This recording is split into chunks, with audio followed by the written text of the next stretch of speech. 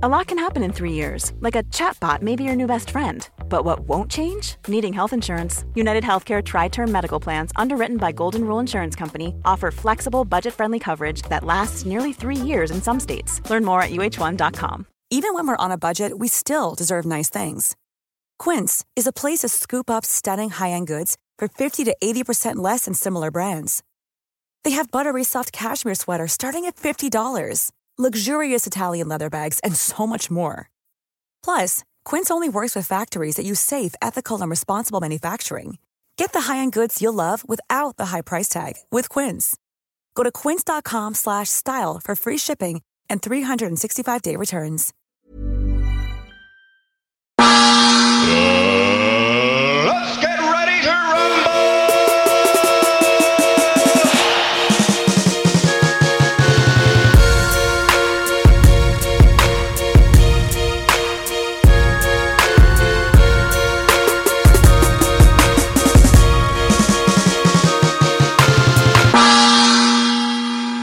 Yes hörni, välkomna till ännu ett avsnitt på Mitt andra hem. Amanda Rodde bakom mickarna som vanligt. Och med oss så har vi den aktuella Rumble of the Kings-fighten Hamza Bougamsa. Välkommen. Tack så mycket. Hur känns det? Det känns bra. Ser nervös ut? Ja. Nej, jag brukar inte bli det så. Nej, men det känns bra. Känner mig laddad. Kul att ha dig här, Hamza.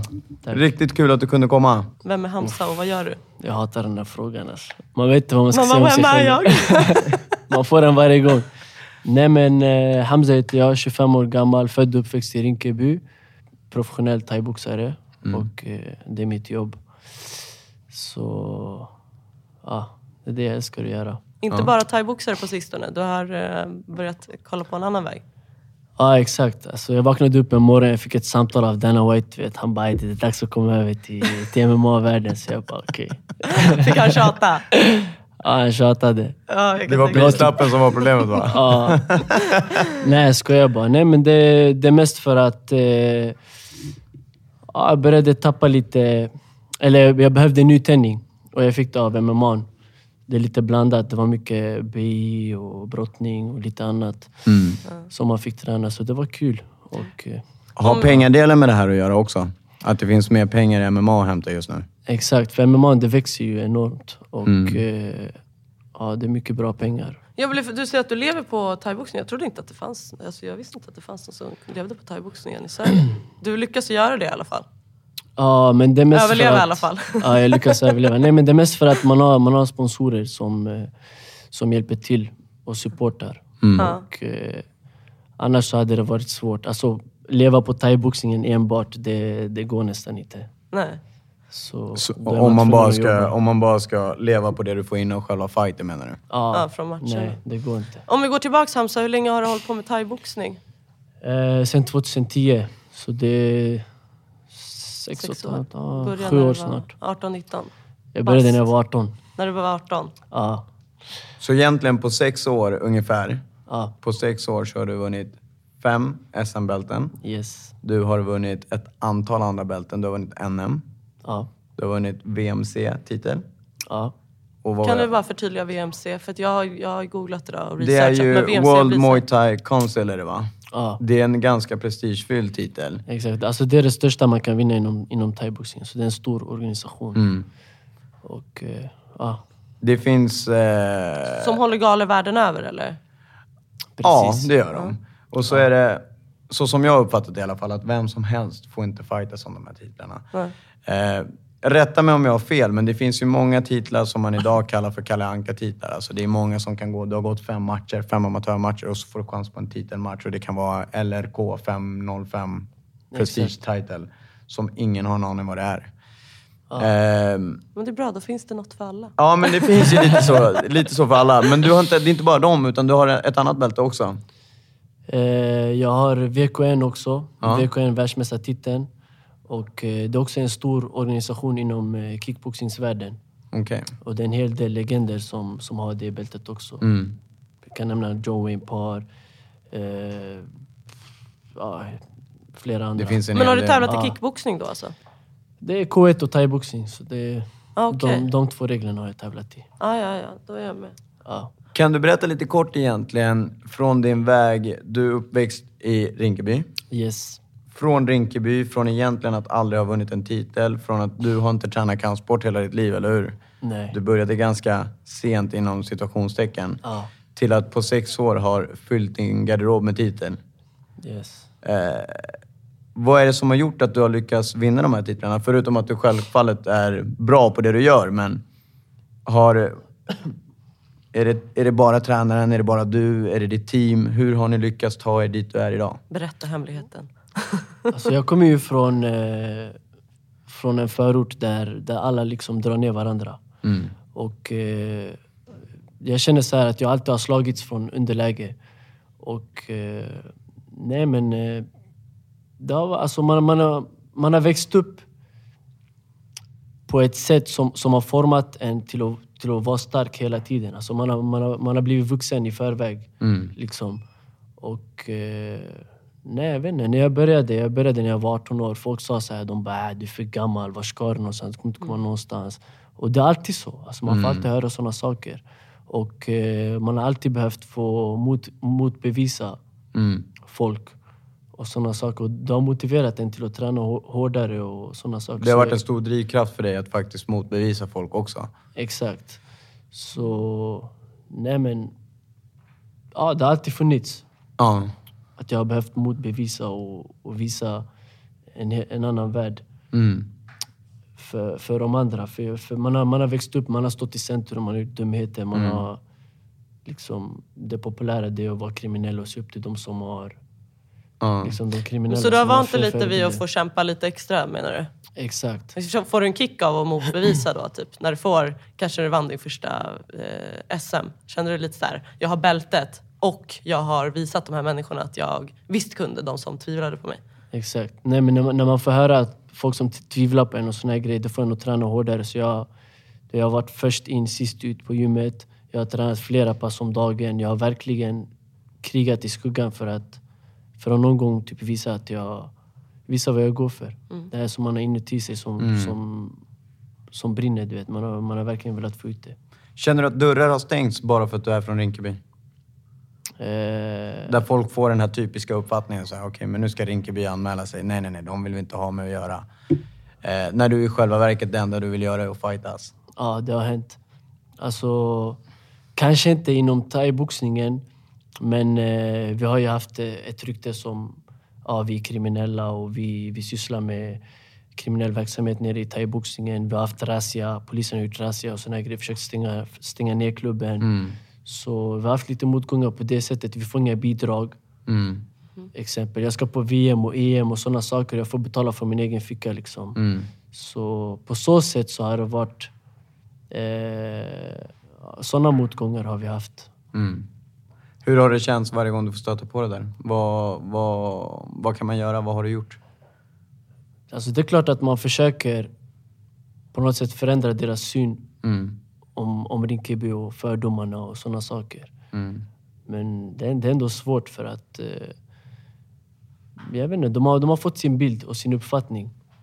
Det är svårt att ändra på det.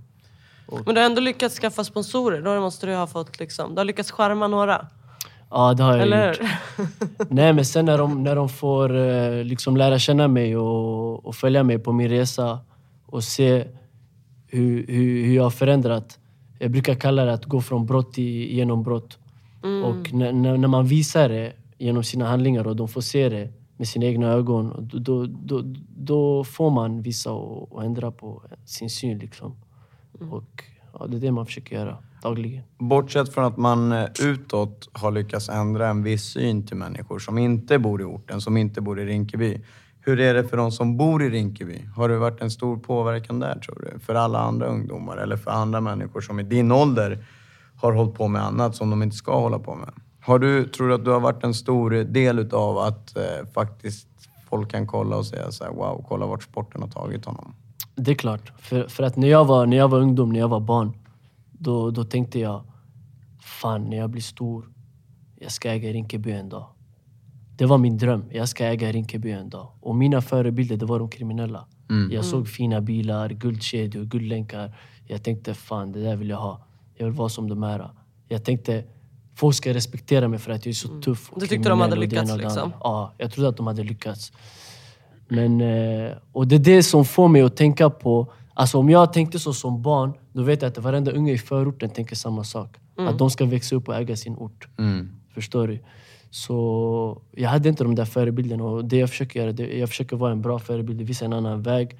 Och jag har märkt av det för att barn skriver till mig jätteofta att de också vill vara med i en tidning någon gång, eller göra en intervju, eller vinna ett SM, eller bli en framgångsrik elitidrottare liksom.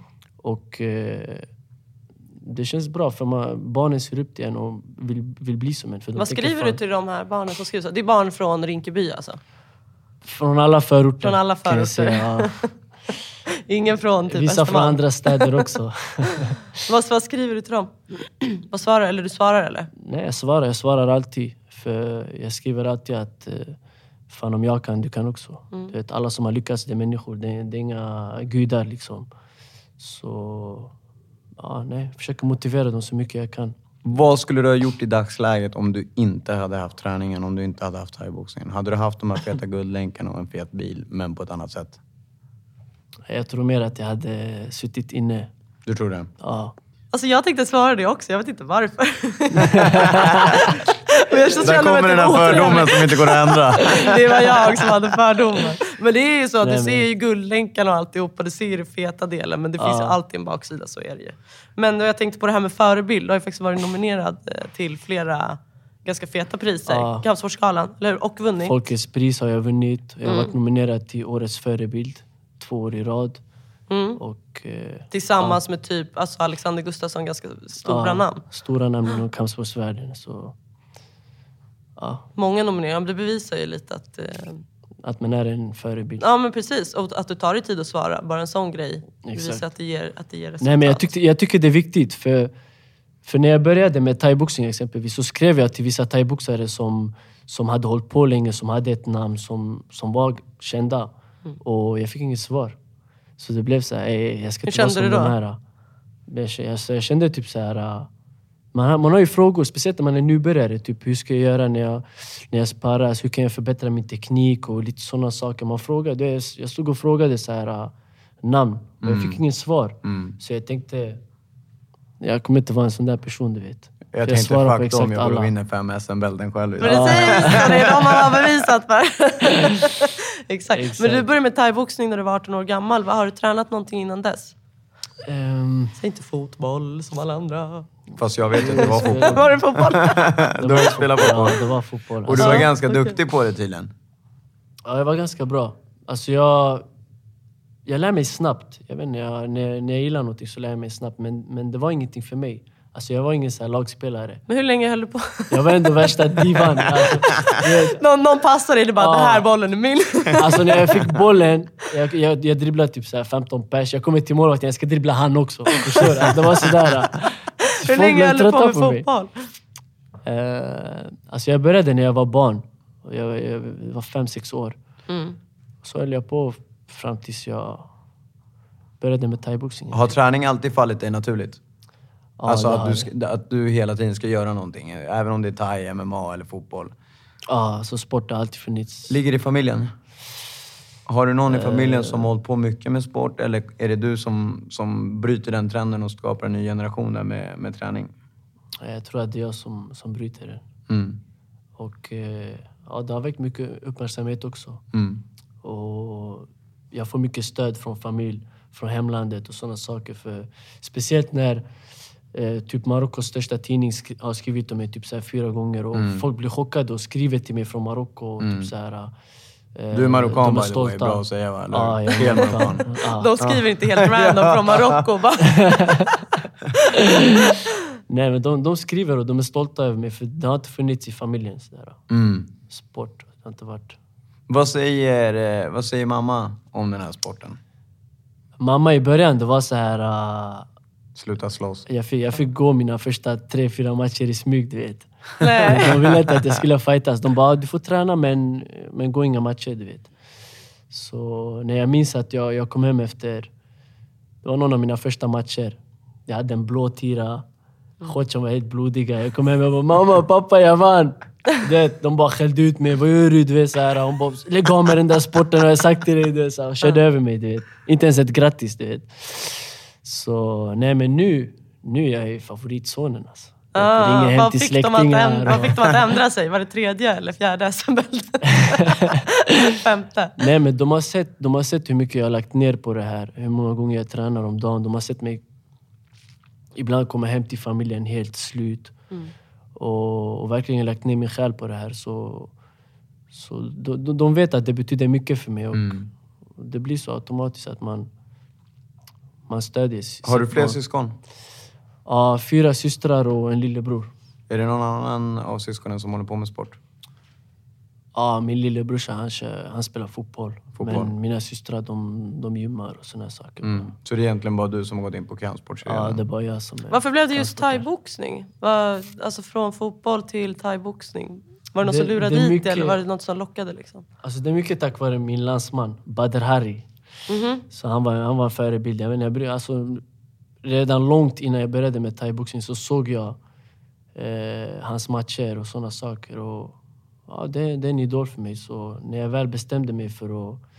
Jag ville börja i boxning först. Men sen så tänkte jag, Badr Hari, thaiboxning, det ser roligare ut. Och det fanns en thaiboxningsklubb i Rinkeby då. Så valet blev enkelt. Sen var du fast liksom? Ja, jag var fast. Jag var kär efter första träningen. Du nämner ju att det alltid finns några som ska hålla på att trycka ner en och fan vet jag, tycker olika grejer. Stöter du på det än idag? Ja. Du stöter på det än idag? Ja, som fortfarande inte känner sig överbevisade liksom? På en helt annan nivå. Alltså jag minns att du vet hur många gånger jag vinner SM, folk säger typ så här, han har bara tur och hit och dit och jag vet inte, folk ska alltid snacka skit. En gång kan jag köpa att man har tur. 2 gånger, då är det otur för de andra. Men 3, 4, 5 gånger... De ser fortfarande att du har tur. Då får man börja erkänna. Ja, då får man ju börja erkänna att du faktiskt är bra. Men någonting som slår mig, är du en talang som har gått och vunnit? Eller, för du nämner ju att du tränar hårt och har gett ditt liv i det här.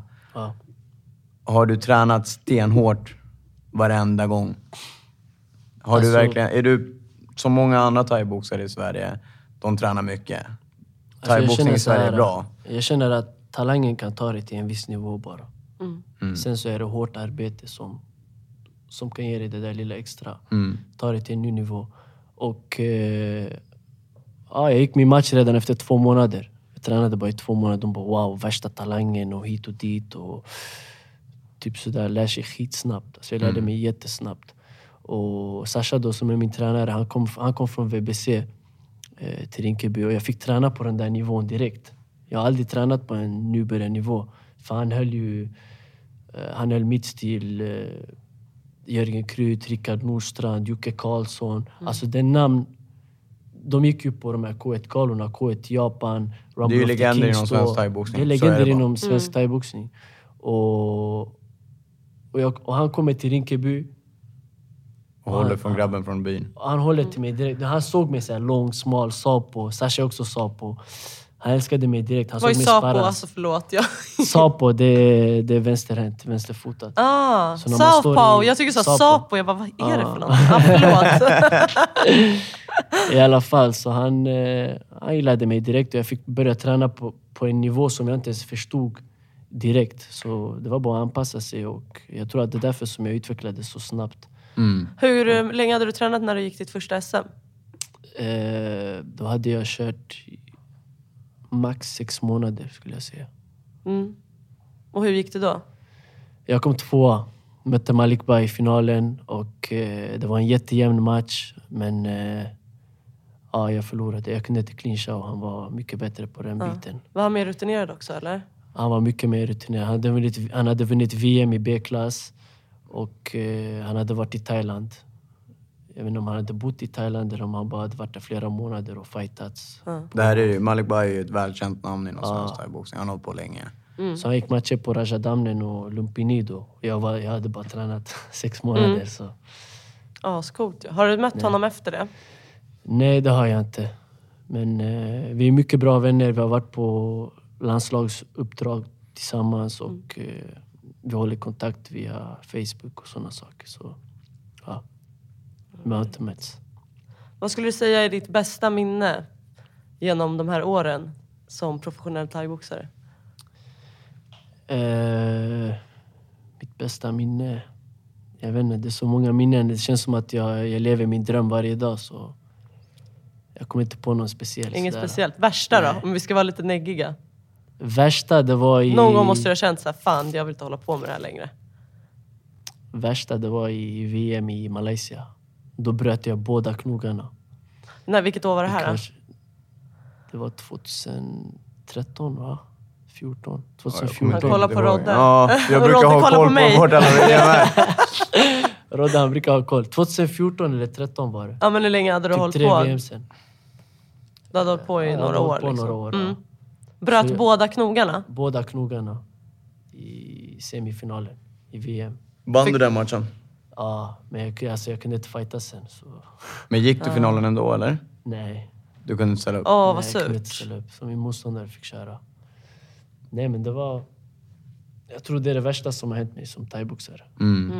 Någonting som jag kommer att tänka på egentligen från ingenstans är att jag bedriver ju själv Southside som är en thaiboxningsklubb som ligger i Haninge. Och någonting som man, och själv tränat på en annan klubb tidigare innan jag öppnade här. Någonting som man tänker på som i dagsläget inte riktigt finns överallt. Lojaliteten från medlemmar gentemot sin klubb. Att många medlemmar flyttar runt, de får bättre chanser någon annanstans. Kanske bättre coacher ibland. Och om inget annat så... Ja, de flyttar vidare. Men någonting som jag tänkt på att från första dagen så har du tillsammans med din tränare som är Sasha. Ja. Sasha är ett välkänt namn inom thaiboxen och också har hållit på jävligt länge själv. Och en grym tränare som har tränat många duktiga. Yes. Vad är det som har gjort att du... För jag vet att än idag, 6 år senare, och ni tränar inte bara i Rinkeby, ni tränar lite överallt. Ja. Du hänger efter honom hela tiden. Och det hade inte varit helt lätt heller, sa du? Med... Nej, alltså jag och Sasha har ändå varit... alltså vi är som Piff och Puff.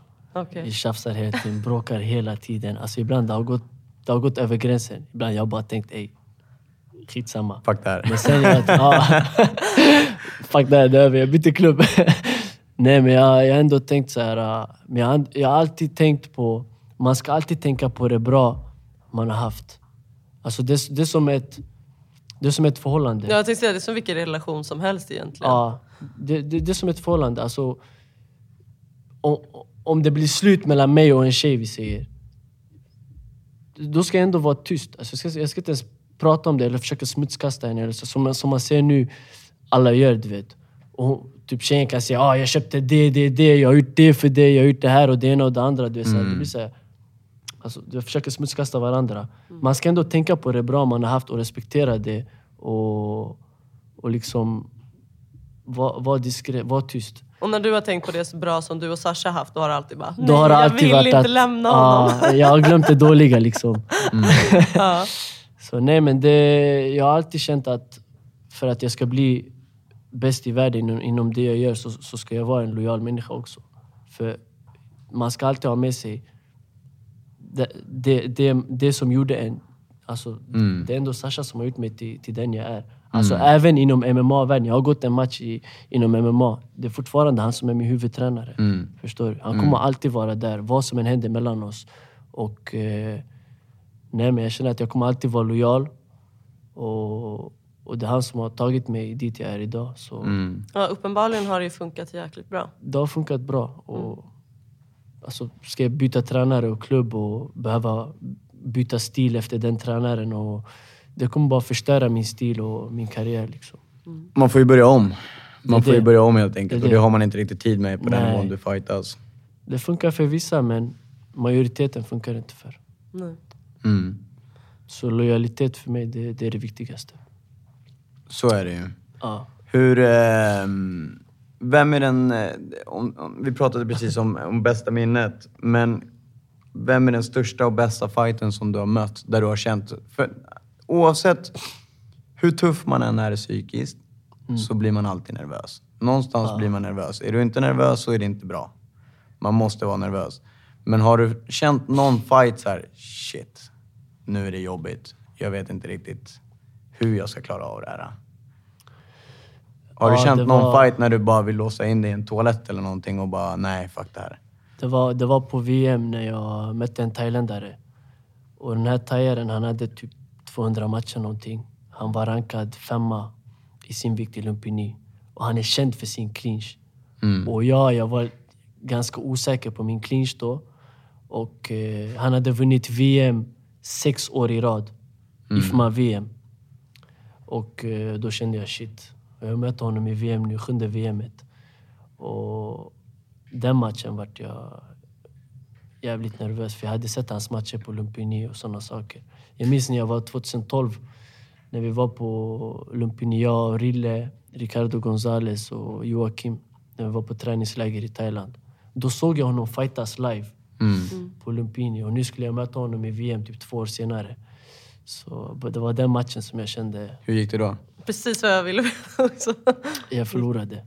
Men jag förlorade på poäng. På poäng? Ja, vilket inte är någon konstighet egentligen med tanke på att han har mer matcher än vad vi kanske någonsin kommer kunna gå. Och då vilket innebär att du har gått hela matchen ut. Ja. För att förtydliga. Men hur hanterar du när du blir sådär nervös? Är det ofta du blir, som Rodde säger, lite nervös? Alltså den enda gången jag blev nervös, det var den gången. Alltså min första match jag blev inte ens nervös. Jag har aldrig blivit nervös. Eller jag vet inte om jag blev nervös, men jag blev lite skraj. Typ sådär. Nej, alltså jag försöker tänka på... Inför matcher, jag litar ju på mig själv. Jag litar på mina tekniker. Jag litar på att jag har tränat bra, på min kondition, på allting. Att jag är stark, snabb. Jag brukar alltid tänka så. Så då blir jag inte nervös. Alltså om det var en bra grej att bli nervös, jag hade blivit det, förstår du? Jag känner bara att det förstör ens prestation att bli nervös. Så nej, men jag litar på mig själv hela tiden. Och jag brukar inte bli nervös, jag brukar ha roligt. Alltså grabbarna när de kommer till mina matcher, de är inte ens på galan och kollar matcherna. De är i omklädningsrummet. Dansar, vi sätter på musik, vad roligt. Folk tänker, ska han gå match? Omöjligt. Han är inte ens nervös. Folk de går in på toa, de spyr och grejer. Du vet, alla är så här nojiga och grejer. Men jag är helt det låter jävligt skönt. Alltså. Jag tror inte att det är så många som är begåvade med den men det är också en styrka i sig också. Verkligen. Att faktiskt kunna känna sådär. För att det är ju normalt sett så är ju de flesta är nervösa. Även om du frågar 99% av thaiboxarna så här, vad är du rädd för? Nej, jag är rädd för att göra bort mig. Men jag är inte rädd för smällarna. För det är man ju inte. För du har ju uppenbarligen, du har tränat för det, du har åkt på värre smällar, du har mött folk som är större på sparringen. Exakt. Men det är ganska utsatt sport, för du är liksom det är bara du och din motståndare på det här utrymmet som alla tittar på, som ofta är upplyst. Domaren springer runt och kollar på det hela tiden. Det är klart det är en utsatt situation, men har man inga problem med att vara i rampljuset, då kan jag tänka mig att... Alltså för mig, jag hatar att träna. Matchen för mig, det är att träna. Det är att köra alla de här passen, alltså tills man bara vill lägga av med sporten. Känns det som ibland. Jag vill vara i ringen. Så ringen, jag får en känsla, jag kan inte beskriva, man kan bara uppleva den. Alltså jag känner mig som en kung, jag känner mig, det här jag är hemma. Alltså jag längtar till att komma till ringen. Folk, ju närmare de kommer ringen, de blir bara... Vissa blir nervösa, skraja. För mig, det blir inte så. Jag önskar jag kunde bli nervös. Lite grann. För då blir man mer skärpt, man tänker på skador, man fokuserar mer, men... Jag vet inte, jag har aldrig så du njuter av ögonblicket, kan man säga? Jag älskar det. Hur känns det efteråt då? Känns det tomt då? För jag kan tänka mig, nu har jag aldrig gått en match, men jag kan tänka mig, så är det mesta typ om du springer ett lopp eller någonting. Under tiden, inte så roligt, men när du kommer i mål, då bara yes, då kommer ändå finen och bara fan vad bra. Jag kan tänka mig om du har gått en match efteråt, bara shit, jag gjorde det, jag kanske inte vann, men alltså, det känns jävligt bra. Vad känner du efteråt? Känner du bara, nu vill jag upp igen, nästa? Alltså för mig i början, jag känner typ så här... Dags att gå in i den där rollen. Jag går in i en roll. Det är som att jag sätter på mig en kappa. Jag blir en superhjälte. Sen efteråt så är jag tillbaka till mitt gamla liv. Och jag tänker, fan vad tråkigt. Jag måste göra om det här igen. Så... Ja, det är sådär det känns för mig. Du är bara vidare. Det känns tråkigt när det är över. Liksom. Du gjorde MMA-debut i år? Ja, det gjorde jag. 4 juni var det. 4 juni. Och det gick ju bra? I Solnahallen. Jag mötte en grek. Och det gick bra. Jag vann matchen. De avslutade honom i 3:e ronden. Stående. Grattis. Stående, ja. Det gick lite diskussion om den där matchen. Jag har själv inte sett den, men var han verkligen på din nivå? Nej. Det var lite mismatch, eller? Om man ska vara så hård i dragningarna. Alltså jag vet inte om man ska kalla det mismatch, men han plockade ner mig, jag vände på honom och ställde mig upp direkt. Så alltså, hade han dragit ut mig, då hade inte folk sagt mismatch. Nej. Alltså det är många MMA-killar, speciellt alltså, som jag kommer möta, spelar ingen roll om de är proffs, de kommer se ut sådär som han gjorde. Så folk kommer behöva se en mismatch varje match. Så är det. För att jag känner ju, när jag sparras med vissa MMA-killar, jag känner att jag är typ så här ljusår före dem i min thaibox, alltså i den stående biten. Och jag skulle inte kalla det mismatch. För vad händer om jag möter en svartbältare i brasiliansk jiu-jitsu som inte har någon alltså, stående alls och han inte lyckas plocka ner mig? Kan man inte kalla det för mismatch liksom. Nej, så är det ju. Så är det. Det är bara det att stående gamet just för din del, det är din styrka. Till skillnad med många andra MMA-are som faktiskt går in i MMA först och håller sig kvar där, men inte riktigt har gått stående fighting. Alltså jag har typ hört att det är fördelaktigt att ha hållit på med brottning eller någonting i liggande innan du börjar med MMA än att komma från typ thaiboxning och in i MMA. Nej, att det ska vara mer tycker tvärtom faktiskt. Du tycker tvärtom? Ja, men då har jag hört båda nu då. Jag har ingen erfarenhet av det, för jag har själv aldrig hållit på med MMA, men av vad jag ser när folk kommer fram till mig och säger så här: shit, känner du till den här UFC-fighten? Känner du till den här? De är så jävla duktiga på att slå. Jag brukar bli lite så här, och det här är ingenting emot MMA, absolut inte, men det är min personliga åsikt där jag säger, jag tycker inte de är riktigt vassa stående. Många är inte det. För att om du jämför dem med riktiga stående fighters, jämför dem med Hamza, jämför dem med Sunny Dahlbäck, de här riktigt vassa thajarna, det är en helt annan nivå på stående gamet. Och sen, precis som man säger, så, men då får du kalla det för mismatch varenda gång tills de plockar ner mig och drar en arm av mig. För att det är där de är jävligt duktiga oftast. Exakt. Så erfarenheten av att ha stående fighting, tycker jag i alla fall, att det syns ganska tydligt när du möter en fighter som aldrig har hållit på med stående fighting. Det är min åsikt i det hela. Sen kanske alla tycker olika, men det är så jag brukar se på det. Hur är det när man tränar MMA? Är det mycket fokus på stående eller glöms det bort? Alltså för mig, jag har ju lagt undan den stående biten. Jag tränar inte så mycket thaiboxning. Den kan du ju. Jag underhåller den bara. Kanske 2 gånger i veckan kör jag thaiboxning. Och då fokuserar, alltså jag försöker göra min passion, alltså jag försöker göra BI och brottningen till min passion. Så det blir lättare för mig att lära mig. Jag fokuserar bara på det. Vad betyder träning för dig? Alltså träning, jag vet inte, det betyder allt för mig. Det håller min kropp och sinne i schack. Och jag känner att jag mår bra varje gång jag tränar. Och alltså för mig det viktigaste, det är min hälsa. Det är hälsan som kommer följa med mig in i graven sen. Det är inte pengar och bilar och vad det än är. Så att få ta hand om min kropp genom att göra det jag älskar, jag kan inte önska något bättre. Liksom. Hur många dagar i veckan tränar du? När du inte tränar inför en match? När du motionerar liksom? Alltså när jag inte tränar inför en match, då försöker jag träna minst 1 gång om dagen. Varje dag. Kanske vila söndag. 6-7 gånger per vecka. Har du aldrig haft något längre avbrott från träningen? Nej, inte riktigt. Alltså jag brukar vara tillbaka till träningen efter 1 vecka. Så jag vilar 1 vecka bara efter match. Sen så är jag tillbaka. För jag vill bli en så komplett fighter som möjligt. Och då måste jag jobba på mina svagheter och mina fel också. Vi är ju, Southside Muay Thai är ju officiellt arrangörer för SM 2017. Yes. Kommer du ställa upp i SM? Vi får se. Jag vet att du har sagt det, typ 3 år i rad nu har du sagt såhär, nej. Sen kommer han där dagen innan, anmäler sig och vinner hela skiten. Men Sasha, han kommer tvinga mig. Det kommer komma, ju närmare du kommer, som nu senast, jag skulle inte vara med. Och så ser jag att jag är med i listan. Jag bara, vad fan händer? I 63,5 också, jag har gått upp en viktklass. Så jag kommer till Sasha, vi hamnade i tjafs där. Jag sa till honom att jag sa till dig att jag inte skulle vara med i SM. Han bara, du måste vara med. Sista i år. Så han tänker, jag måste ha någon som tar en titel, du vet. Han vill inte att klubben ska vara så här titellös. Något år. Så vi får se. Men om jag är med kanske jag går upp. Det är inte tvärnej i alla fall. Va? Det är inte tvärnej i alla fall. Man kan förvänta sig För de Hamza. som inte vet, varför skulle man inte vilja ställa upp i ett SM? Nej, men jag känner att jag har 5 SM-titlar redan. Och det är 5 SM-titlar på rad, va? 5 i rad. 5 år i rad. Så jag känner att jag inte har så mycket att bevisa. Och sen så vill man ge en chans till de andra också. Den andra generationen också. För varje gång man har ställt upp, som jag och Sanjo har ställt upp och vissa andra, och folk har blivit så här, de har klagat och varför ställer de Proffsfighters ska inte vara med. Ja, fast det är ju aldrig någon som är nöjd. Och ställer ni inte upp så är det så här, men det är inte de som är bäst i Sverige som är med i SM i alla fall. Så att, jag menar, man ska inte göra det för att göra någon annan nöjd. Alltså egentligen de ska vara glada att jag, Sanju och de andra ställer upp, för att då höjs ribban hela tiden och folk utvecklas hela tiden. Alltså vi förbereder varandra för att kunna åka utomlands och fightas mot eliten internationellt liksom.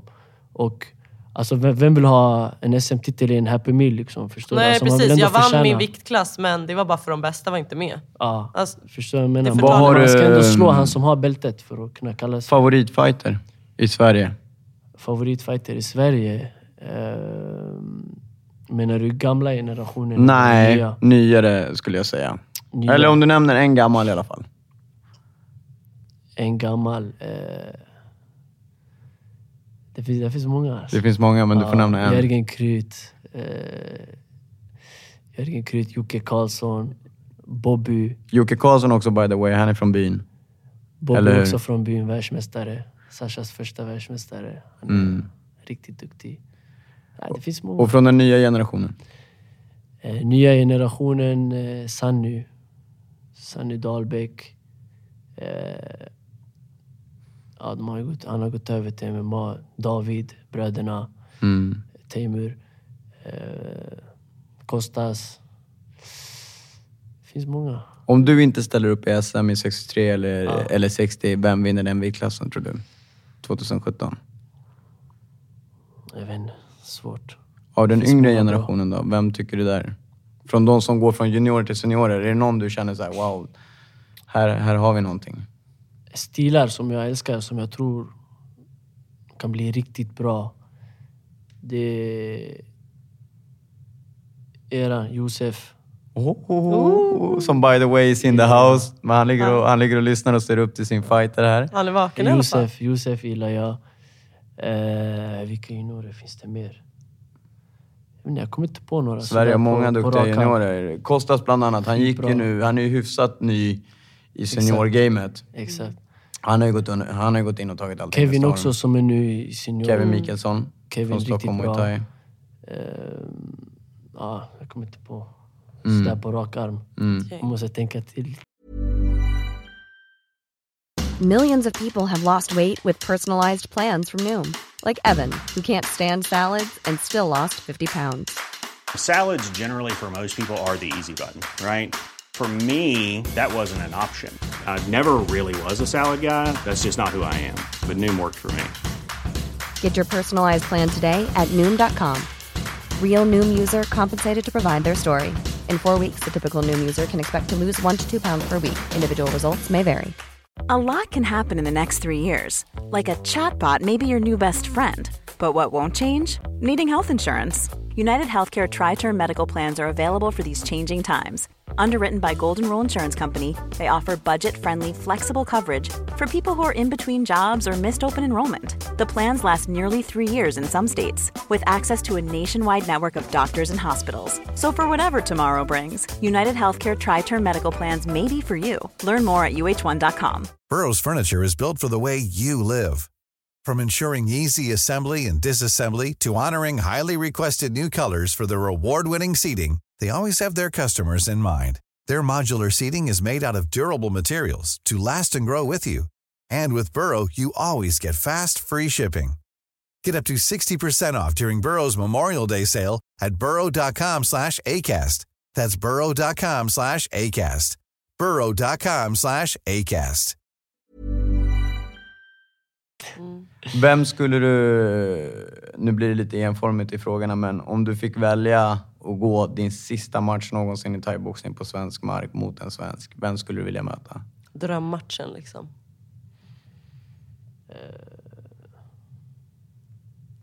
Jag vet.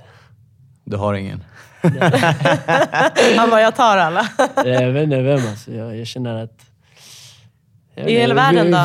Vissa fighters i Sverige, de får mig att känna mig som Zlatan alltså. Om vi går utanför Sveriges gränser då? utanför Sverige.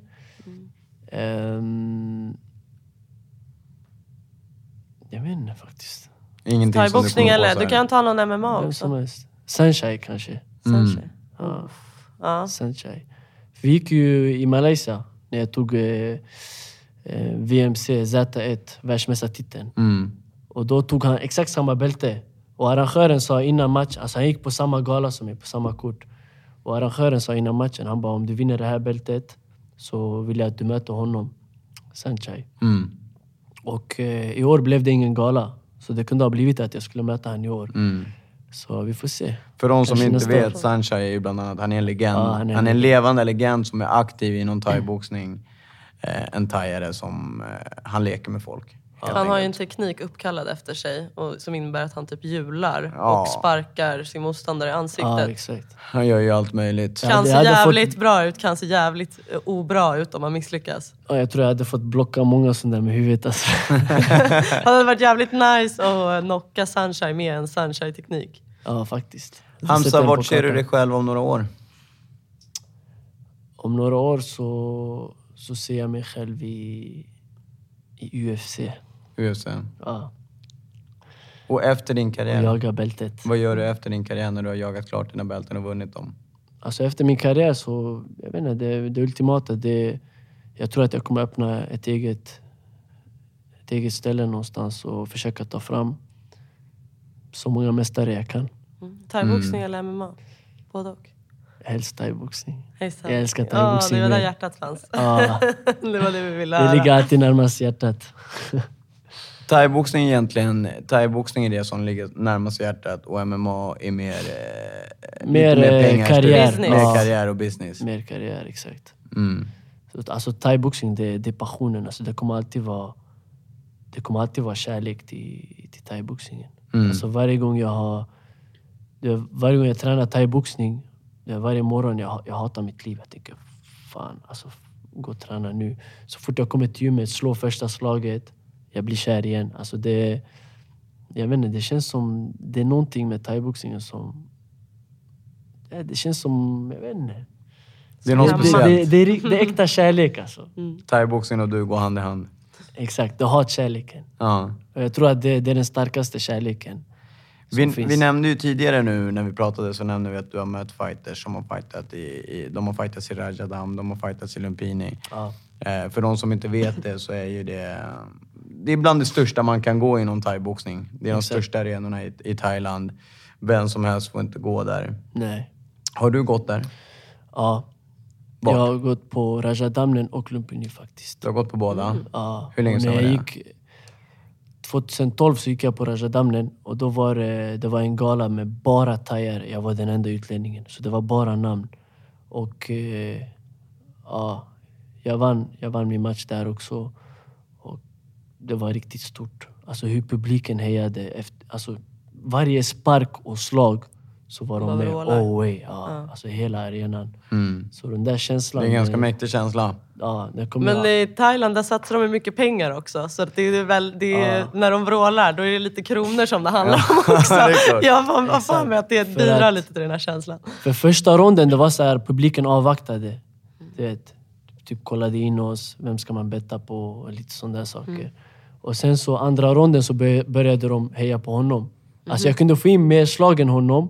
Men varje gång han sparkade eller slog, även om jag blockade, de bara oj, alltså hela och vifta med fingrarna. Ja, exakt. Upp ner. Ja. Så tredje ronden, det var han igen. Fast folk började heja på mig också, för jag kom tillbaka starkare. Sen fjärde, femte så var alla med mig. Och bettarna gav mig pengar efter matchen också. Ja, det är sant. Det är ju en sån bra match. Vad ska du uppfylla för kriterier för att gå match i de här stora arenorna i Thailand? För jag kan inte tänka mig att jag skulle ringa dit och bara hej, jag vill gå match. Jag måste ju åstadkomma någonting. Nej, men på gymmet jag tränade så var det ändå att de såg mig mitsa och såna grejer. De såg hur jag sparrades med grabbarna. På gymmet i Thailand alltså? Ja. Och de sa till mig, han bara wow. Så han bara you fight 2 weeks, you fight. Han sa till mig sådär. Jag bara okej, against who? Han bara you fight Rajadamnen. Han bara opponent 200 fights, något sånt där. Alltså det här är så exakt imitationer. Och jag hade typ 18 matcher eller någonting. Jag bara hey. Jag bara 200 fights. Jag bara no, he kill me. Han bara no, you good. I see you train, you same.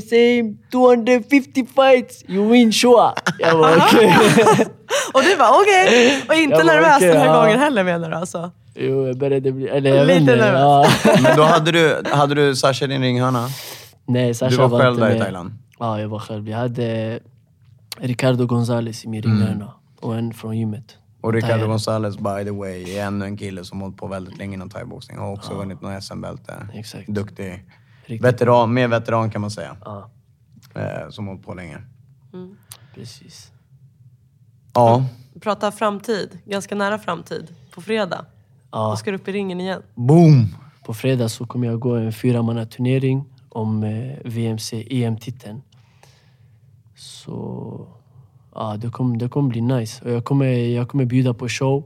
På catwalken och i ringen. För jag ska in med två rapartister som jag känner att de är de bästa i branschen. Alltså ska gå med dig? Kan du spoila vilka det är? De ska in och rappa live. Egentligen inte, men ni ska få en sån här exklusiv. Det är Yasin Byn och Jafar.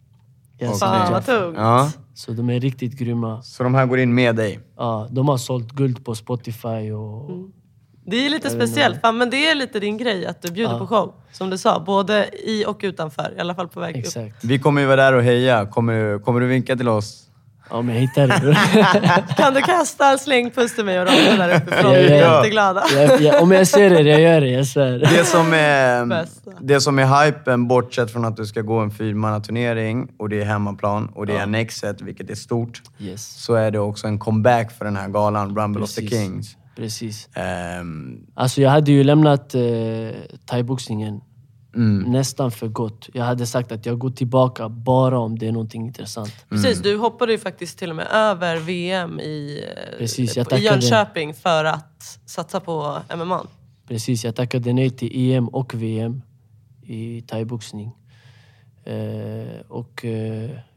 Jag var beredd på liksom satsa på en karriär inom MMA. Och jag gick ju min match. Och sen så kommer Sasha till mig. Han bara lyssna. Han bara, vill göra comeback till thaiboxningen? Jag bara, nej. Han bara, Rumble of the Kings. Jag bara, okej. Tvekade inte ens en sekund. Nej, men de här galorna, du vet, själva galan gör comeback efter 4 år. Och de här galorna har jag gått på och sett typ de bästa fighters. Jag har sett Boakau, jag har sett Petrosian, jag har sett Jörgen Krut, Jocke Karlsson, Jotsen Klaj, Artem Levin, Kushenko. Alltså det är så många namn, det är så många idoler. Jag har blivit så här, wow. Alltså, det var ingen tvekan? Du bara, ja. Nej, det var ingen tvekan, för jag har haft en dröm om att någon gång fightas på de här galorna. Speciellt Rumble of the Kings. Så när han sa Rumble of the Kings, jag bara, okej. Du vet, tänkte inte ens på hur mycket jag ska få. Jag går. För de som inte vet, för våra lyssnare som inte riktigt vet, som inte är insatta i fightervärlden. För jag kan säga så här, jag tror att varenda människa som håller på och insatt inom thaiboxning vet vilka Rumble of the Kings är. Och om ni inte vet, nu vet ni. Och annars får ni göra läxan. Men de som inte vet, så kan man väl säga kort och gott att det är den enda riktiga professionella galan som har funnits i Sverige under längre tid. Precis. De har haft galor i Globen, Hovet, Annexet. De har tagit in stora internationella fighters som du precis nämnde. Sen ett tag så stoppades det där och nu kommer de igång igen och gör en comeback med galan. Bland annat så är det ganska bra timing för att vi har en otroligt hög nivå i svensk thaiboxning. Och det är bland annat du som ska göra entré där. Vi har bland annat Sanny Dahlbäck som vi också har intervjuat som ska in och fighta. Sofia Olofsson som är världsmästarinna, EM-mästarinna, svensk mästarinna. You name it. Och sen så har vi ett par andra, Patricia Axling och Isa Tidblad som också har vunnit VM och EM. Exakt. Simon Ogolla som är nybliven EM-mästare. Kostas som många unga duktiga talanger och många veteraner också. Veteraner beroende på vad man vill kalla det för. Precis. Så det kommer ju vara en otrolig kväll. Och jag tror att det är till och med slutsålt, va? De säljer slut på hela haket. Ganska snart tror jag. De brukar sälja slut på sina biljetter. Så det är en otroligt stor grej. Yes. Om du fick förutspå själv den kvällen, hur ser det ut för dig med din 4-mannaturnering? Tror du att undrar du verkligen över svaret bara? Nej, men jag brukar vara självsäker och man vill ju alltid vinna. Jag kan inte se mig själv förlora. Så det enda jag vet är att jag kommer vinna. Sen hur jag vinner, det vet jag inte. Går ni fulla thaiboxningsregler? Första matchen så är det fulla thaiboxningsregler utan armbågar. Okej. Ni får nog förklara lite mer ingående. Fulla thaiboxningsregler, det är att man får använda sig av allting. Knän, sparkar, boxning och armbågar. Men det här blir utan armbågar första matchen. Och sen, knä mot huvud? Knä mot huvud får man också använda. Och sen andra matchen så är det med armbågar om man kommer dit. Och det är för att minimera risken att få öppna sår av armbågarna. Och sabba finalen i semin. Precis. Så det är mycket därför. Fan vad häftigt. Ja. Har du några mer planer efter den här galan? Efter den här galan så blir det förmodligen en MMA-match i Manchester. Det är inget som är klart än, men det har visats intresse och jag väntar bara på när motståndet är klart och man får skriva på ett kontrakt. Så, ja. Det blir en MMA-match efteråt. Så får man se om Rumble of the Kings kanske är en till gala. Ja, då får du hoppa tillbaka. Ja. De har ju gått ut redan nu med att de har ju en gala nu och så har de gala i mars och en i december. De har sagt i april tror jag. Ja, något sånt där. En nu och en i april. Och då försöker de ha den i Globen. Så vem vet? Kanske Hamza dyker upp där. Det lockar. Ja. Det är klart. Kanske, eller så ser Hamza sitt namn på anmälningslistan. Utan att han vet om det och går till Sasha. Det har hänt förut kan jag säga. Men om du nämner att ett par gånger så har Sasha gått och anmält dig utan att du faktiskt har velat det eller trott att du ska fightas igen. Men uppenbarligen så har du gått in och vunnit. Betyder det då att Sasha, han vet hela tiden vad han gör? När han anmäler dig. Inte bara det som du säger att han vill ha hem ett bälte till sin klubb, men också att han tror fan att du är inte riktigt klar, du kan gå in och hämta mer. Du kan gå in och... Men det är klart, alltså mycket varför han gör det är för att första 3 åren av min karriär så snittade jag 10 matcher per år. Och det är mycket. Och man kan gå som amatör flera matcher per år. Det finns amatörgalor här och där. Nästan en gång i månaden. Så då gick jag 10 matcher per år. Och sen när man blir proffs så är det svårt att hitta proffsgalor. Alltså det är inte så många som håller i proffsgalor. Nej. Och då måste man fightas internationellt. Så man kanske går en match på 2-3 månader, ibland mer. Ibland kan gå upp till 6 månader, man har inte ens gått match. Så, och Sasha, han är så här att för att bli en bättre fighter, det handlar inte bara om att träna varje dag. Du måste gå matcher konstant. Du måste få erfarenheten så på ringen. Så du får erfarenheten, du får den där blicken, timingen. Alltså allt det där kommer på matchen. Och det är mycket därför som han anmäler mig i SM. Där jag kan gå 4 matcher åtminstone. Eller sådana saker. För att hålla igång fightandet. För att inte bli ringrostig och för att liksom... Du nämnde ju själv att det är där du njuter också. Så att, det är inte fel. Exakt. Det är absolut inte fel. Nej, men även om man vill fightas som proffs och det är svårt, så jag njuter bara av att fightas. Så jag kan gå SM och det ena och det andra. Till alla som ser upp till dig, till alla som lyssnar på dig, som följer dig som fighter, som följer dig som person.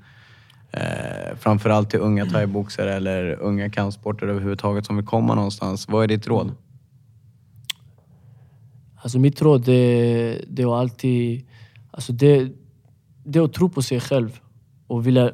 Alltså vara beredd på att lägga ner tid på det man älskar. Ha en passion för det man gör och alltid kolla framåt. Alltid försöka ta steg framåt och inte kolla bak liksom. Så nej, men om de kan lyckas, vi kan också lyckas. Så det tankesättet, det är motivation. Och nej, att alltid kämpa, alltid lägga ner helhjärtat lyssna på ens tränare och någon gång kommer man skina liksom. Bästa sättet att ta motgång under en karriär, alltså motgång, då menar jag inte bara att när träningen går fel eller när du är skadad, utan när du går in, du har tränat så jävla länge och så förlorar du. Vad är ditt bästa sätt att kunna hantera det här på? Alltså för mig, det är familjen och vänner som är det där man kan luta sig bak på. Som kan få en att vilja fortsätta genom att ge sitt stöd. Så det jag gör, alltså, jag håller alltid min cirkel liten. Jag kan inte... För det är för många, det har varit för mycket människor som har varit så bror, skön, du är grym, du är det ena och det andra, vi supportar dig och bla bla bla. Sen är det när man har fått motgångar, man är där själv liksom, förstår du? Det är bara familjen kvar och sådär. Så, nej, men att man ska försöka se de äkta, de som har varit där från början. Och försöka hålla den där cirkeln liten. Tar en förlust hårt på dig? Det är klart att det gör, för att man har tränat hårt och sådana saker. Man har lagt ner mycket tid och man har slitit på sin kropp och sådana saker. På så sätt så tar det hårt. Men vad jag tänker då? Tänker du säga jag går vidare eller håller du på och ältar? Nej, alltså kan du säga fan jag skulle ha gjort så här, eller om jag inte hade gjort så där dagen innan, eller... Ett praktiskt exempel som jag kommer på när vi pratar om det här. Du gick en match i Ryssland i samband när jag också gick en match. Jag kommer ihåg att vi pratade om det. Du gick en match i Ryssland, tror jag det var. Ja. Där du verkligen slog sönder honom i 3 ronder, tror jag. Ja. Jag har sett den matchen. Ja. Du slog och han la en halvspark på hela matchen. Och du förlorade. Ja. Vad kallar du det? Korruption? Jag kallar det politik. Alltså man fightas mot domarna då. För den matchen då var det 5 domare.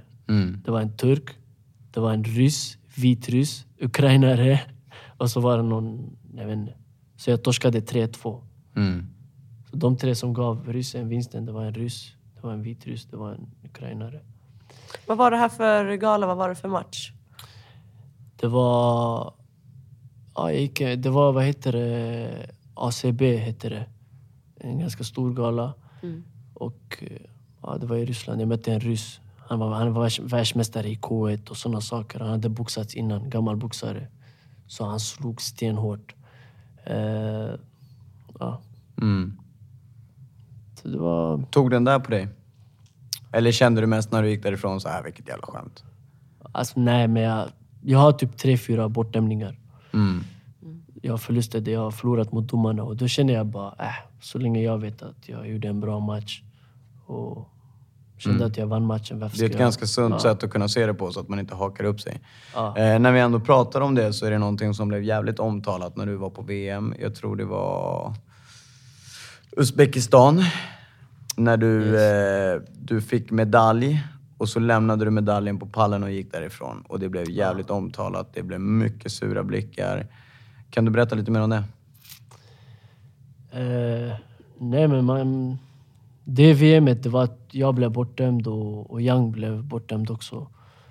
Är det en landslagsman? Ja, Young, han är landslagsman. Han är från Sverige också. Det blev så här... jag vet inte, det kändes så korrupt och som sagt politik. Och jag vet inte, vi var bara besvikna och vi tänkte nu är det nog, du vet. De kan inte hålla på så här bara för att det är Sverige. Du kunde göra vad som helst. Och, vilket land var det du förlorade mot? När jag tog av mig medaljen? Ja. Det var mot en vitryss. En vitryss? En vitryss, och återigen, för de som inte är insatta i sporten. Vitryss, Ryssland, Uzbekistan, Thailand. Det är starka nationer som de oftast vill se vinna. Men någonting vi inte får glömma, som vi måste pusha för, att Sverige har blivit en otroligt stark nation. Och vi är i toppen. Vi är i toppen och krigar där hela tiden. Men på den tiden det var så här, en ryss mot lilla Sverige. Vem fan bryr sig om svensken? De kollar bara på ryssen, hur ryssen fightas. Man kollar inte på svensken. Men tänkte du klev ur ringen där och hade torskat matchen? Då tänkte du så här, nu ska jag ställa till med en scen liksom. Eller vad tänkte du med att lämna medaljen där? För att det var inte så uppskattat, vad jag förstått det som. Nej, men vi hade ett möte med landslaget. Och då var det så här... Alla var arga och hit och dit. Och så hämtade vi presidenten för IFMA-organisationen och VMC. Han är ju president, Stefan Fox heter han. Han kom dit och han bara pratade. Det var massa, är det liksom arrangörerna? Ja, en arrangör. Det var så här massa bullshit. Så när han gick så sa vi att vi kommer ta av oss medaljen och lämna dem på pallen. Och då sa landslaget, vi är med er. Vi är bakom er. Om ni vill göra det så får ni göra det. Så vi bestämde oss för att göra det som en protest tillbaka. Och för att poängtera det här att hela landslaget står bakom den aktionen som ni skulle göra, för det anses ju inte vara fint. Men att hela landslaget står bakom det, så betyder det att det var inte bara dina ögon som kände att ni vann. Nej, det var alla andra också. Ja, och så var det en massa andra länder också som pratade om det. Exakt. Så det blev ju en ganska stor grej det där. Hur blev reaktionen på det här? Jag vet inte, jag blev älskad på nätet i alla fall. Alla gillade videon och såna här grejer. Finns det någon boxare eller någon som också har gjort... Ja, det finns en brottare, va? Brottare. En brottare som har gjort samma sak i OS-sammanhang, va? Exakt. När han lämnade medaljen och gick därifrån, tror jag. Exakt. Nej, men det blev jag fick ganska mycket uppmärksamhet. Speciellt på nätet och såna här grejer. Men själva presidenten, Stefan Fox, han hatar mig. Han har så här en bild på dig på sitt kontor, så kastar han pil. Han hatar mig. Han gjorde en utredning. De försökte ta mitt bälte ifrån mig. Mitt VMC-bälte, skandinaviska. Okay, Från ett annat tillfälle alltså. Fick du ditt bälte där som vi pratar om, som de försöker ta nu? Tog du det efter VM:et? Eller hade du tagit det innan? Jag hade tagit det innan. Innan VM:et? Ja, och grejen var att det här hände inom IFMA. Och bältet har jag i VMC. Men han är president för båda. Så han försöker ta mitt bälte i VMC. Men han kunde inte, för att i VMC har jag skött mig felfritt. Så det hände i IFMA. Jag gjorde bort mig i IFMA. Men vad kan han göra? Fast egentligen gjorde bort dig. Det går att diskutera. Ja, men i hans ögon gjorde jag bort mig. För det filmades på tv och kameror. Och det var värsta grejer. Jag tog av mig det mitt i nationalsången. Jag bara gick. Och så gick du därifrån, va? Och så försökte han utöva lite maktmissbruk, kan man säga då. Ja. Kommer det här beteendet att man faktiskt vågar göra det här? För att hur många som än skulle vara mot beslutet, så är det många som inte skulle göra det. Kommer det från orten? Kommer det från din person som du har växt upp, så som du har lärt dig att nej, när någonting är fel, då är det fel och jag ska visa det oavsett vart jag är? Nej, men alltså, som jag har växt upp, jag har alltid stått upp för mig själv. Alltså, även om det har varit... Jag har aldrig låtit någon så här säga vad de vill till mig eller typ så här försöka trycka ner mig. Även om det har varit äldre. Jag har tagit det. Jag har slagits mot dem. Ja, men det tänkte jag fråga. En helt annan grej. Du säger att det finns hemma där du kommer ifrån, liksom, folk säger att men det är tur. Han vinner på tur, han vinner på tur. Är det ofta folk liksom försöker utmana dig och slåss utanför ringen? Bara, Hamza, du tror att du kan slåss, men du kan bara slåss när det finns regler, till exempel. Det är mycket när jag har varit ute på helgerna och såna här grejer. På krogen typ? Jag gillar inte att gå ut. Vad säger de då? Folk går in i mig så här, axel mot axel. Alltså jag får typ 4-5 sådana varje gång jag är ute. Du ska inte tro att det är något. Det är klassiker. Nej, men folk känner igen mig och de känner typ han spelar fighter. Jag ska testa han, du vet. Och du vet hur folk blir efter 2-3 drinkar. Alla är Tony Montana, du vet. Ja, det är klart. Det är världsmästare. Så nej, men de har gått in i mig så här med axeln och jag blir så här... de har försökt provocera. Typ, är det någonting de har sagt till mig, såna här grejer. Jag blir så här... Jag vill inte skada dig. Är du duktig på att hålla dig? Ja. Från att göra några dumma grejer? Ja. Har du slagits någonting utanför ringen? Ja, det har jag gjort. Men, inte för att jag vill, men det har varit för att... Men om... självförsvar. Är det thai-boxningen, är det din träning som har gjort att du faktiskt har lärt dig att hantera sådana här situationer också? Att du är lugnare, du är tryggare med dig själv också? Det är klart, alltså thai-boxningen har gjort mig till en ödmjuk person. Och det har gjort mig lugn. Alltså, det har fått mig att tänka typ så här: jag kan slåss, varför ska jag slåss? Förstår du? Behöver inte bevisa någonting. Ja, jag har ingenting att bevisa. Och de här ungdomarna som jag brukar träna ungdomar ute i Rinkeby. Och när jag har tränat dem, de här ungdomarna, de har mycket aggressivitet inom sig. Alltså, de bråkar mycket, tjafsar konstant. Men när de har tränat thai-boxning, de har lagt av med det. Alltså, Okej, jag har fått dem att tänka typ... Personen tänker, jag kan slå den här personen. Varför ska jag göra det? Då gör han inte det. blir Okej, det är inget bra självsäkerhet. tankesätt. Ja, det är inget bra tankesätt. Men det får honom Men det är effektivt. att undvika och bråka och såna grejer. Så på så sätt. Andra har bara blivit snälla och ödmjuka och fått ta ut sin aggression på... Det är så sjukt, för jag tycker på ett sätt får man utlopp uppenbarligen för någonting när man håller på med thaiboxning. Men på ett sätt så ändras det från att tro att men man går till klubben och slåss till att jag har inte uppfattningen att jag går hit och slåss i alla fall när jag tränar thaiboxning. Det ser man det som en träning. Exakt. Nej, men man har slagits mer när man inte var fighter. Så.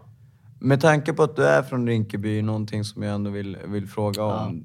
Det var ett tag där det var bilbränder. Upplopp. Ja. Massa kautiskt. Vart var du någonstans här? Jag var mitt i smeten. Var du där och brände bilar eller var du där och försökte lugna ner stämningen? Jag var den där som sprang ifrån polishunden bara. Nej, där kickar konditionen in. Det är klart, alltså man hamnade... Ja, man hamnade mitt i hela smeten för att hela Rinkeby var instängt. Det gick inte att undvika eller? Nej, ingen kunde komma in. Det här var i samband med Husby... Nej, det var något år efter. Eller? Det var något år efter som de gjorde det. Okej, jag har missat. Och polisen kom in kanske efter 1-2 veckor. Det var som... Jag vet inte hur jag ska förklara för det. Det var som en fransk film liksom. Ingen kunde komma in. Allt var instängt. De hade stängt in oss alla. Och det var knas. Alltså folk tog sönder bankomaten, gick in i banken och försökte bränna upp polishuset. Och allt möjligt. Molotovs. Alltså det var en fransk film. Alltså förlåt, när hände det här? Jag blir helt såhär. Jag missat det. Jag läste i och för sig inte nyheterna. Jag tycker bara att det är så jävla mycket skit. Amanda var i sin villa i Haninge. Precis. Och så sen när de väl kom in, då hade de så här... de här jävla sköldarna. Jag förstår vad du menar. De gick så här 50 stycken i rad. Så här kravallpoliser typ. Karavaller, exakt. Och hundarna. Bara släppte hundarna hur som helst. Så nej, det var knas. Men någonstans i allt det här... jag förstår att det är såklart det är mycket missnöje. Det är mycket grejer bakom det hela som inte vi andra vet om. Ja. Men någonstans också så måste man tänka på att de här människorna, de fuckar upp för sig själva. Det var det de gjorde. Alltså våra föräldrar fick ju... Det var inga bussar som åkte. Stängde av busshållplatserna. Det var ingen tunnelbana som åkte från Rinkeby. Stängde av tunnelbanan.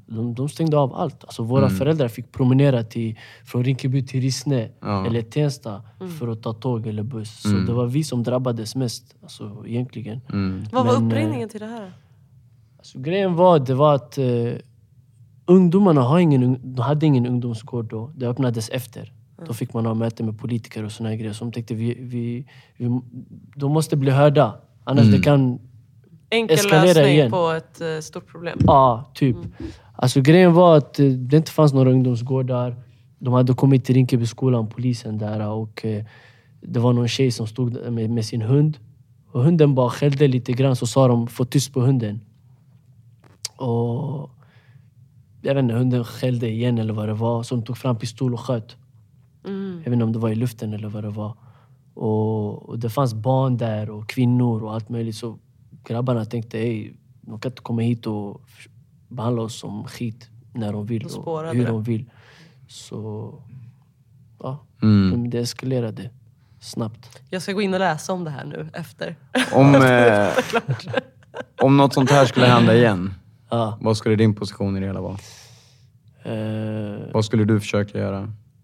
Jag skulle försöka stoppa det. För från början för mig det var en bra grej. Vi sprang runt och välte bilar och kastade stenar på polisen och blev jagade av hunden och hit och dit. Och det kändes som det här var rätt sak för att bli hörd. Någonstans där tänkte man inte steget längre. Nej, men sen när man verkligen såg att man bara förstörde för sig själv ännu mer och lite sådär, så tror jag hade varit en av de personerna som, eftersom folk ser upp till mig, hade varit en av de som stoppat och gjort allt för att det inte skulle ens... Alltså, du har väl ändå den makten, om man säger så. Du har skapat den makten genom din träning och vad du har uppnått.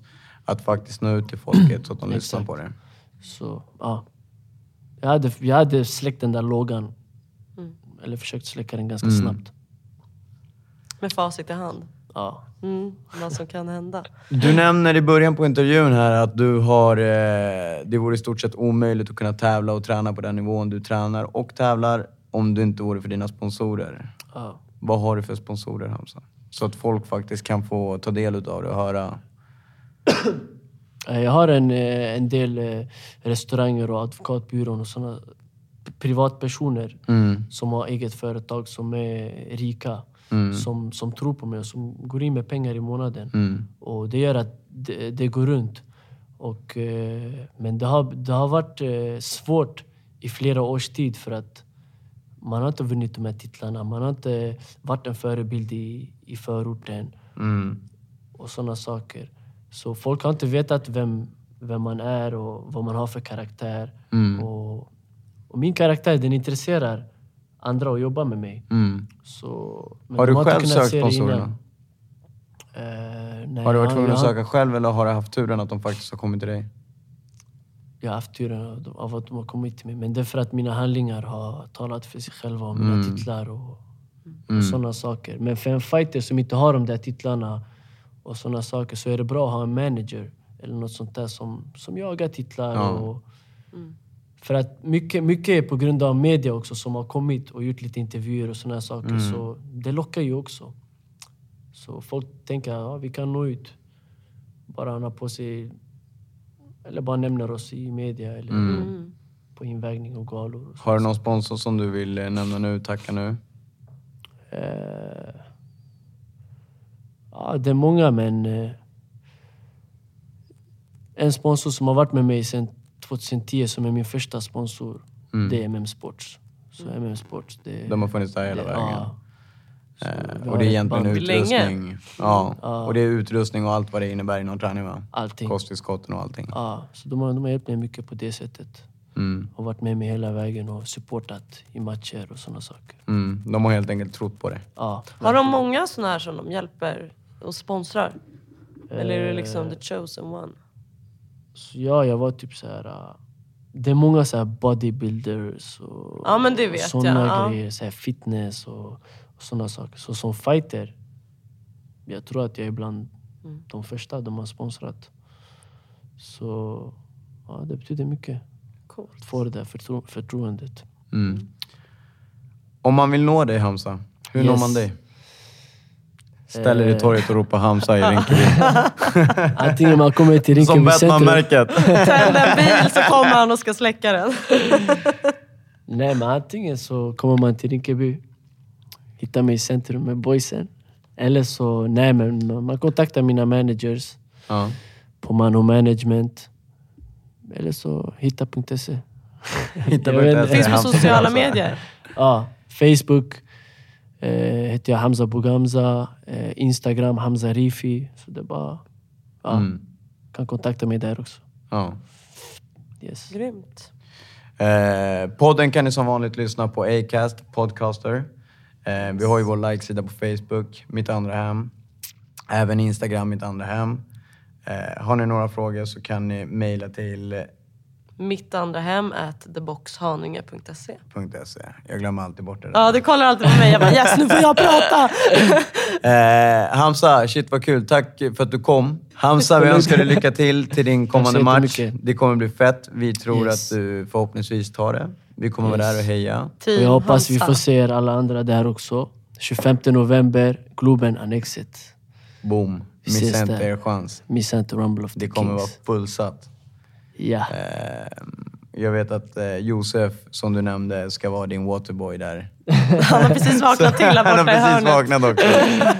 Nej, fan vad fett. Tack som fan, Hamza. Tack så jättemycket. Tack, puss och kram. Bästa brori.